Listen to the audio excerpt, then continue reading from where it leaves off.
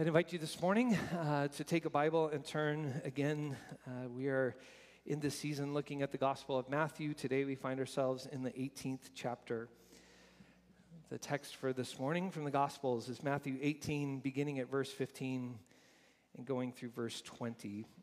If you're with us and present in the sanctuary this morning and able to stand, I'd invite you to do that in honor of the Lord's word. And Jesus said, "If your brother or sister sins against you, go and correct them when you are alone together. If they listen to you, then you've won over your brother or sister. But if they won't listen, take with you one or two others, so that every word may be established by the mouth of 2 or 3 witnesses. But if they still won't pay attention, report it to the church. If they won't pay attention even to the church, treat them as you would a Gentile and tax collector. I assure you that whatever you fasten on earth will be fastened in heaven, and whatever you loosen on earth will be loosened in heaven. Again, I assure you that if 2 of you agree on earth about anything you ask, then my Father who is in heaven will do it for you. For where 2 or 3 are gathered in my name, I'm there with them." This is the word of God for the people of God. Thanks be to God. You may be seated. So I'm kind of cranky this morning. I don't really like this text very much. I read it with vigor, but that was just to compensate for how much I don't like the text. And so I wouldn't blame you if you logged off right now and that kind of stuff. Don't walk out. That's kind of rude. But text or do whatever you need to do. The reason I'm kind of frustrated is, as we've been going along, we've been following the lectionary text for the season, and if you were with us the last few weeks, we kind of left off in chapter 16. So if you have your Bible open, you can turn to chapter 16. We left off with 2 great texts. Jesus saying, "Who do people say that I am?" But that's great, but who do you say that I am? Peter gets the right answer, "You're Messiah." And then last week, that wonderful text where the "get behind me" text, "take up your cross" text and come and follow me. So powerful, so good. And then the lectionary just skips like all of chapter 17. So it skips the transfiguration or transformation of Jesus. It doesn't do that because it doesn't like that text. It does that because we look at that at another season of the year. And so we've already looked at it, so it jumps that. It jumps over a text about not causing little ones to stumble, which would have been good, or actually it jumps over the faith like a mustard seed, which we could have gotten a good offering today. It jumps over the text about paying taxes, which would have been such a good sermon in an election year. And then it jumps into chapter 18. So I have said to you who've been with us, the Gospel of Matthew is trying to re-narrate the life of Jesus through the history of God's people, and in particular through the life of Abraham, David, and then the exile. And part of what Matthew does is he blocks 5 major sections of teaching, and he gives us those, many scholars think, as a way to kind of re-narrate also the Torah, the 5 books of the law. And so for those of you who are kind of scholarly and love this stuff, chapter 18 is essentially the beginning of that 4th block of teaching. The first is the Sermon on the Mount. We get a couple others, and this is that 4th block. And in this 4th major block of teaching, the disciples ask an important question. Okay, as we go to Jerusalem, as you establish your kingdom, who is greatest in the kingdom? In part, it's probably a selfish question. We'd kind of like to be on that list. So help us. Who is the greatest? And that's where Jesus talks about welcoming a child, don't causing little ones to stumble. The lectionary could have started at verse 10, the parable of the lost sheep, the shepherd who leaves the flock to go find that lost sheep. Such a great text. We could have an altar call. But no, it had to stop here on this text about conflict. A text we oftentimes talk about and gets taught as the Matthew 18 principle. So if you're new to the church and somebody ever quotes to you, Matthew 18, this is what they mean. The Matthew 18 principle about how to resolve conflict. And here's the reasons why I don't really like this text very much. You'll have to forgive me, because the Bible says you have to. The text we skipped says you have to. But I don't really like this text in part because I don't like conflict. I don't like confrontation. So sometimes I read this text as though I should be having more conflict than I have. I'm not a person who likes it, but there's some people I should be confronting about their sin. And that's not really me. I hate conflict so much. If I live in a community of conflict, I will pick up my family and we will move across the nation. I am telling you right now. Worse than people like me who feel guilty about this text are those of you who love this text. You've been waiting for somebody to confront, and Jesus just told you, go get them. You have a whole long list of people, and oh, it's delightful. Now you can do it in the name of Jesus.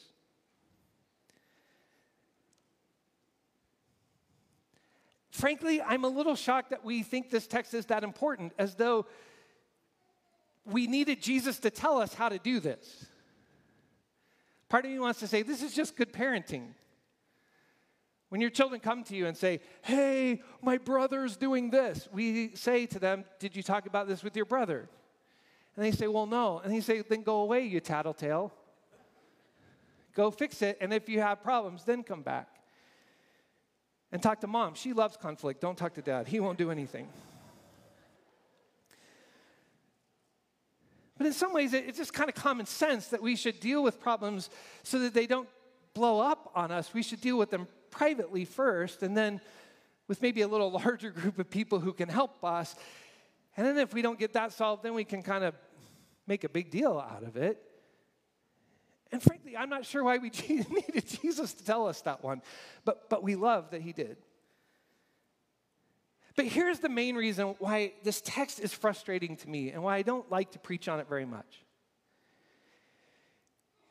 And it's really the big reason. It's that I am convinced that our imagination of what church means makes this text really problematic for us.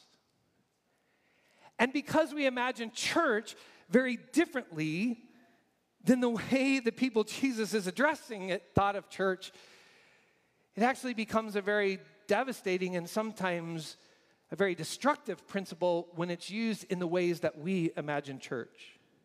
Are you with me? So how do we imagine church? Well, for them, the word church meant a small family unit that you have given yourself into. You have been baptized into this close-knit group of people. The word church, by the way, only shows up twice in all four Gospels, both times in Matthew. We saw it the first time a couple of weeks ago when Jesus says, you are Peter, and on this rock I will build my church. And now Jesus says it again. When you're having conflict, then bring the church together if you can't resolve it. But the people understood kind of church this way. In a city like Philippi, for example, there probably would not be more than one or maybe two family kind of groups meeting together, calling themselves followers of Jesus or followers of the way. And they were people who had committed themselves to one another, were transparent with each other, as Jesus would say, who are my mother and my brothers? These people are my mother and my brothers. So this is a family conflict. And you are thinking about it as family, and you don't really have options. If you get kicked out of this family, there's nowhere else for you to go. And so this is important to be able to resolve this family conflict and not divide the family in two. That is not really the way that we think of church. We think of church largely this way. Some of you this morning are customers of this particular church, whether online or here. And maybe you've advanced beyond customer to stockholder. When my dad was living, he loved Costco. He loved Costco. It was like a trip to Disneyland for him. He loved Costco in part because it was made in Seattle, where he loves and thinks of as home. But he loves Costco in part because for a long time he was a stockholder in Costco. And so every time you go to Costco and the lines would be really long, he'd go, this is awesome, right? Cha-ching, cha-ching, cha-ching. He's spending money and making money all at the same time. And so the long lines meant good news if you are not just a customer but a stockholder at Costco. And so some of you are not just customers. Some of you really are stockholders. You've invested a lot of time, energy, resource into this place called College Church. And so you're not just a customer, you're a stockholder. Ministers, we're kind of hired managers. One of my favorite books on ministry says, Pastor, remember this. When you are called to a church, you are being invited to lead someone else's family reunion. They haven't decided if you're family or not. But in so many ways, those of us who are on pastoral staff, we're kind of managers, right? And especially in this day and age where we are so shaped by individualism and consumerism, then we think about church largely in those kinds of terms. So sometimes this text works if we pay really close attention to the idea that Jesus says, when someone sins against you. So sometimes even in our model of church, someone will come to another brother or sister in Christ and say, I'm really concerned about this direction of your life and where that is going. And we will receive that in the spirit with which it is intended. And it is about the sinfulness of our life. And we're able to repent of that. And sometimes it can be used very constructively. But a lot of times, especially in our form of church, sin becomes a broad category for things that just irritate me. Or things that aren't the way we've gotten used to. Or things that sound different than the way my grandfather used to preach them. So from the pastor-manager side, the problem with this text is this. Whenever I feel like I have to confront a brother or sister in Christ, I have to do a kind of manager-pastor calculus to say, but if this goes bad, I may lose a customer. And every year I have to tell how many customers we gained and how many we lost. And also, it really hurts me when we lose customers, especially if they're stockholders and major stockholders. And it really doesn't work because you have options. So if I go back to Costco for a minute, I was talking to a friend who works at another kind of major department store, and part of his job right now is to watch people as they come in to enforce the mask policy. And so he was telling me about a number of conversations that he's had over the last month or so. But he's telling me about this typical conversation. You can imagine it. A customer comes in without wearing a mask, and this person says to him, sir, we have a policy here right now that you have to have a face covering to shop here. And the person tells him something really nice and then walks away and does nothing about that, right? So what does my friend do? Then he goes and gets two other people, witnesses, the manager and the security guard. And they go talk to him and say, sir, we have a policy here. This is what you have to do. And by the way, not even that caused compliance, right? So it's now, well, I will take my business elsewhere. Because if this is Walmart in the example, I will just go to Target and see if I can sneak by their person. And if I can't get in at Target, I will go to Fred Meyer. And if I can't go to Fred Meyer, I will move to a new country. I don't know what you'll do, but eventually you run out of stores. But here's the problem when you're a pastor manager. You're afraid that conflict, first of all, will lose you a stockholder or a customer. But here's the thing, they can kind of go, well, if this is the way I'm going to be talked to at this kind of place, I will just go to fill in the blank church all over the place here. Which is really fun when you're a pastor or manager because it means people come from those places having never changed. But that's another sermon. So, but from your side, from the customer stockholder side, it's also really frustrating because when you feel like there are real issues and you want to meet with a pastor manager, let me give you a hint. First, don't talk directly to them. Ignore Jesus a little bit. You'll probably do the same way. Talk to a few people first, just in case the conversation goes badly. And if that conversation goes badly, immediately then leave the office and call the people that you've already talked to and say, well, it went badly. Because here's what the pastor manager is going to do. They're going to go, oh, no, they've already talked to people about this. I need to talk to people about this who will be on my side.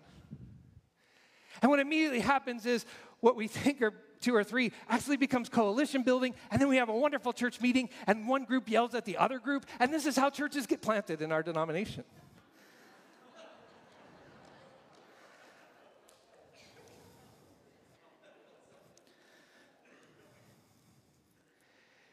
so I don't really like this text, because it doesn't really fit our imagination for church. Because if church for us is customer, stockholder, pastor, manager, then these conflicts aren't really about resolving sin more often than not. They're really about preferences and frustrations and leadership styles, and it becomes the source of coalition building and conflict, and usually division. So this text won't work unless we have a different imagination about the church. And even if we had that, even if we had a different imagination about the church in our day and age, it would mean that we would have to have people who are willing to submit themselves to that imagination of church. People who are willing to say, I am not what I should be yet, but I believe this people can help me by God's power and by God's Spirit to become what God wants me to be. And I'm willing to be a disciple, which means willing to submit myself to discipline at times. Sometimes from another brother or sister in Christ who loves me, sometimes from 2 or 3 brothers and sisters in Christ who love me, and sometimes from a group I didn't realize were going to love me in that kind of way, but I'm willing to be disciplined and be shaped by that. It would take people willing to do that. And so my question that I want to wrestle with for just a few minutes this morning is this: what would it take for us to be the community that people would be willing to submit themselves to? Can I say that again? Because now the sermon's going to get good. What would it take for us to be a community that people would be willing to submit themselves to that kind of discipline and thus make something like Matthew 18 relevant again, usable again? What would it take? If you have your Bible still open, go with me to verse 20 again. For where 2 or 3 are gathered in my name, what? I'm there with them. In order to be the kind of community that would make Matthew 18 relevant, people would have to be convinced that when this group of people gather together, the fundamental reality of their gathering is this: that Jesus is in the center of it. It is not the gathering of a religious organization. It is not the gathering of religious consumers. It is not the gathering of people who just want to have a nice community, and this is part of it. It would require a mystical reality that when 2 or 3 people devoted to Christ are gathered in Christ's name, Christ is there in their midst. And therefore, the confrontation that is taking place is not one person's opinion against another's. It is Christ who sits in the judgment seat, not me. And this community then is in love, discerning how Christ would view the other's life. Did you follow that?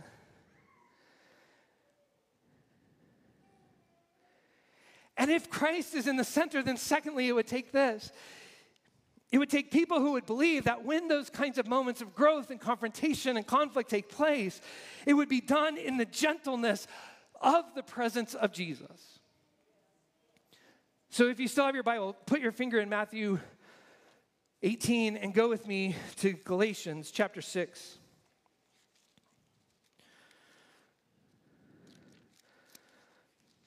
In Galatians chapter 6, Paul writes to the church, who apparently is participating and practicing some of Matthew 18 in that community of family. So much so that Paul can address them like family. Chapter 6 of Galatians, verse 1. Brothers and sisters, if a person is caught doing something wrong, and this is a very important condition, you who are spiritual, if I could, I would put it this way: you who can discern that Christ is Lord and Christ is present.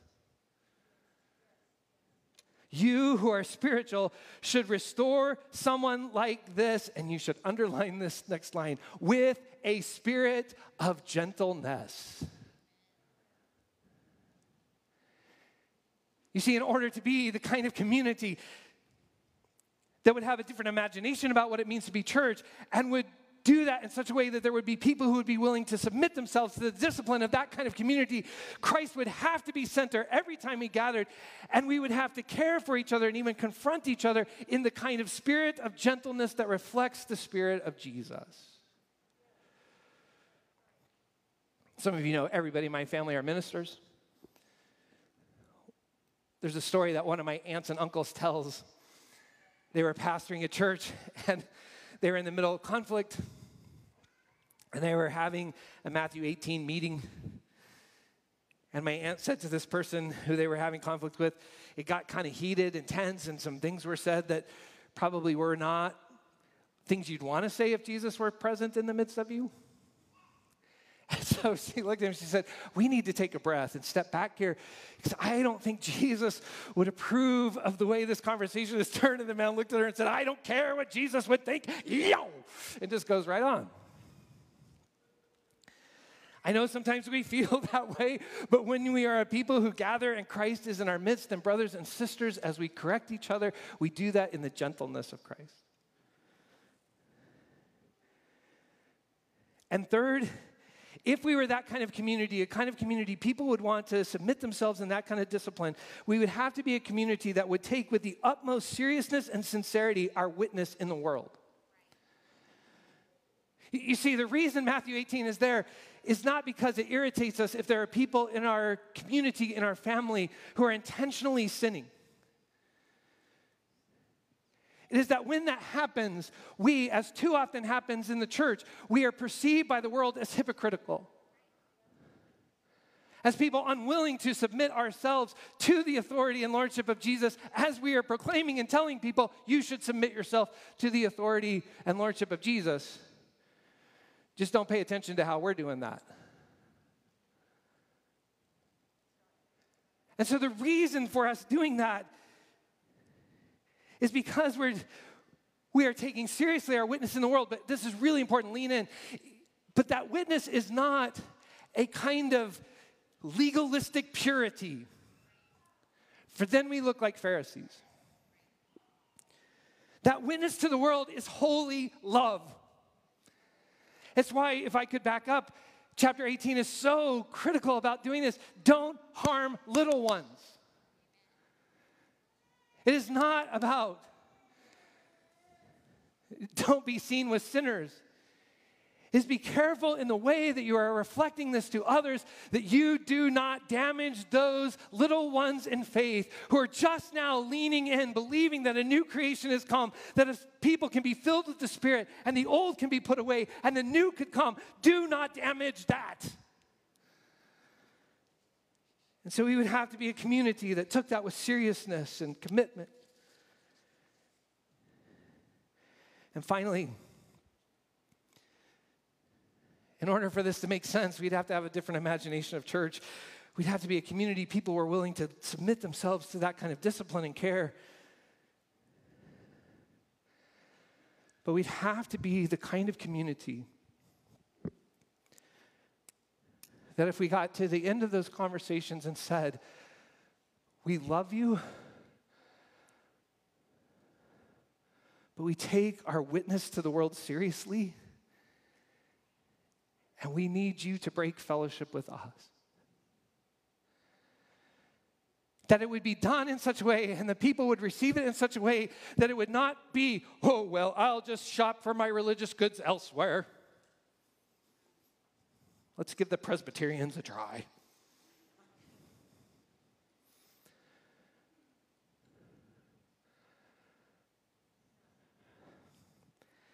But it would be heartbreaking for us.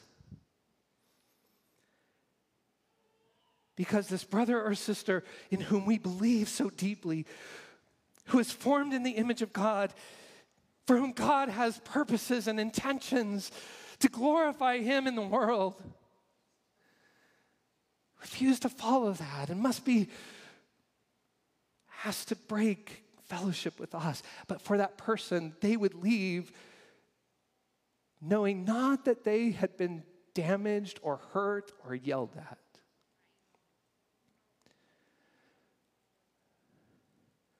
But again, sometimes like good parenting. A community that had loved them, cared for them, prayed for them, believed the best of them, could not bear to see them continue to head down such a destructive path. And even if they chose to leave, they would leave in the knowledge that they had been loved. And they had been loved by a love that if they choose, like the prodigal, to turn around and say, I don't want that anymore, I want that. That community would say, like you would say to a tax collector or a Gentile who had found Christ, come on, come on, come on, come on.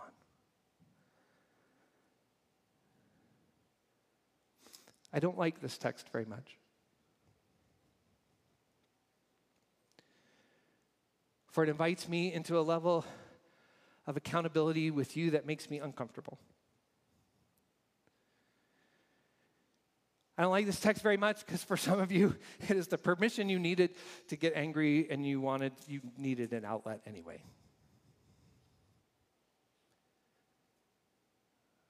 But truly, I struggle with this text because I am not sure that we have the imagination for being the kind of community that could live it out in the kind of community and family and with the Spirit Jesus intended. But if we could do that, if every time we gathered together and as we gather around this table, we knew that the true leader of this congregation was Christ who is present in our midst, and it is the gentleness of Christ that leads us to interact with one another. And the people that I had committed myself to and submitted myself in discipline to were forming me out of a love that flows from the love of Christ. And I believe we could hear the words of Jesus to care for each other, to keep each other on the road of life, to join together as family, to hear each other, even when we needed to have hard conversations with each other. And for that not always to have to end in anger and bitterness and division, but perhaps it could end in healing and restoration and reconciliation. And the witness to the world would be, there is a people in whom Christ dwells and who embody the love of the family of God. This morning, as we close the service appropriately, we come around a table. It's a little bit different than we normally come around because of our limitations.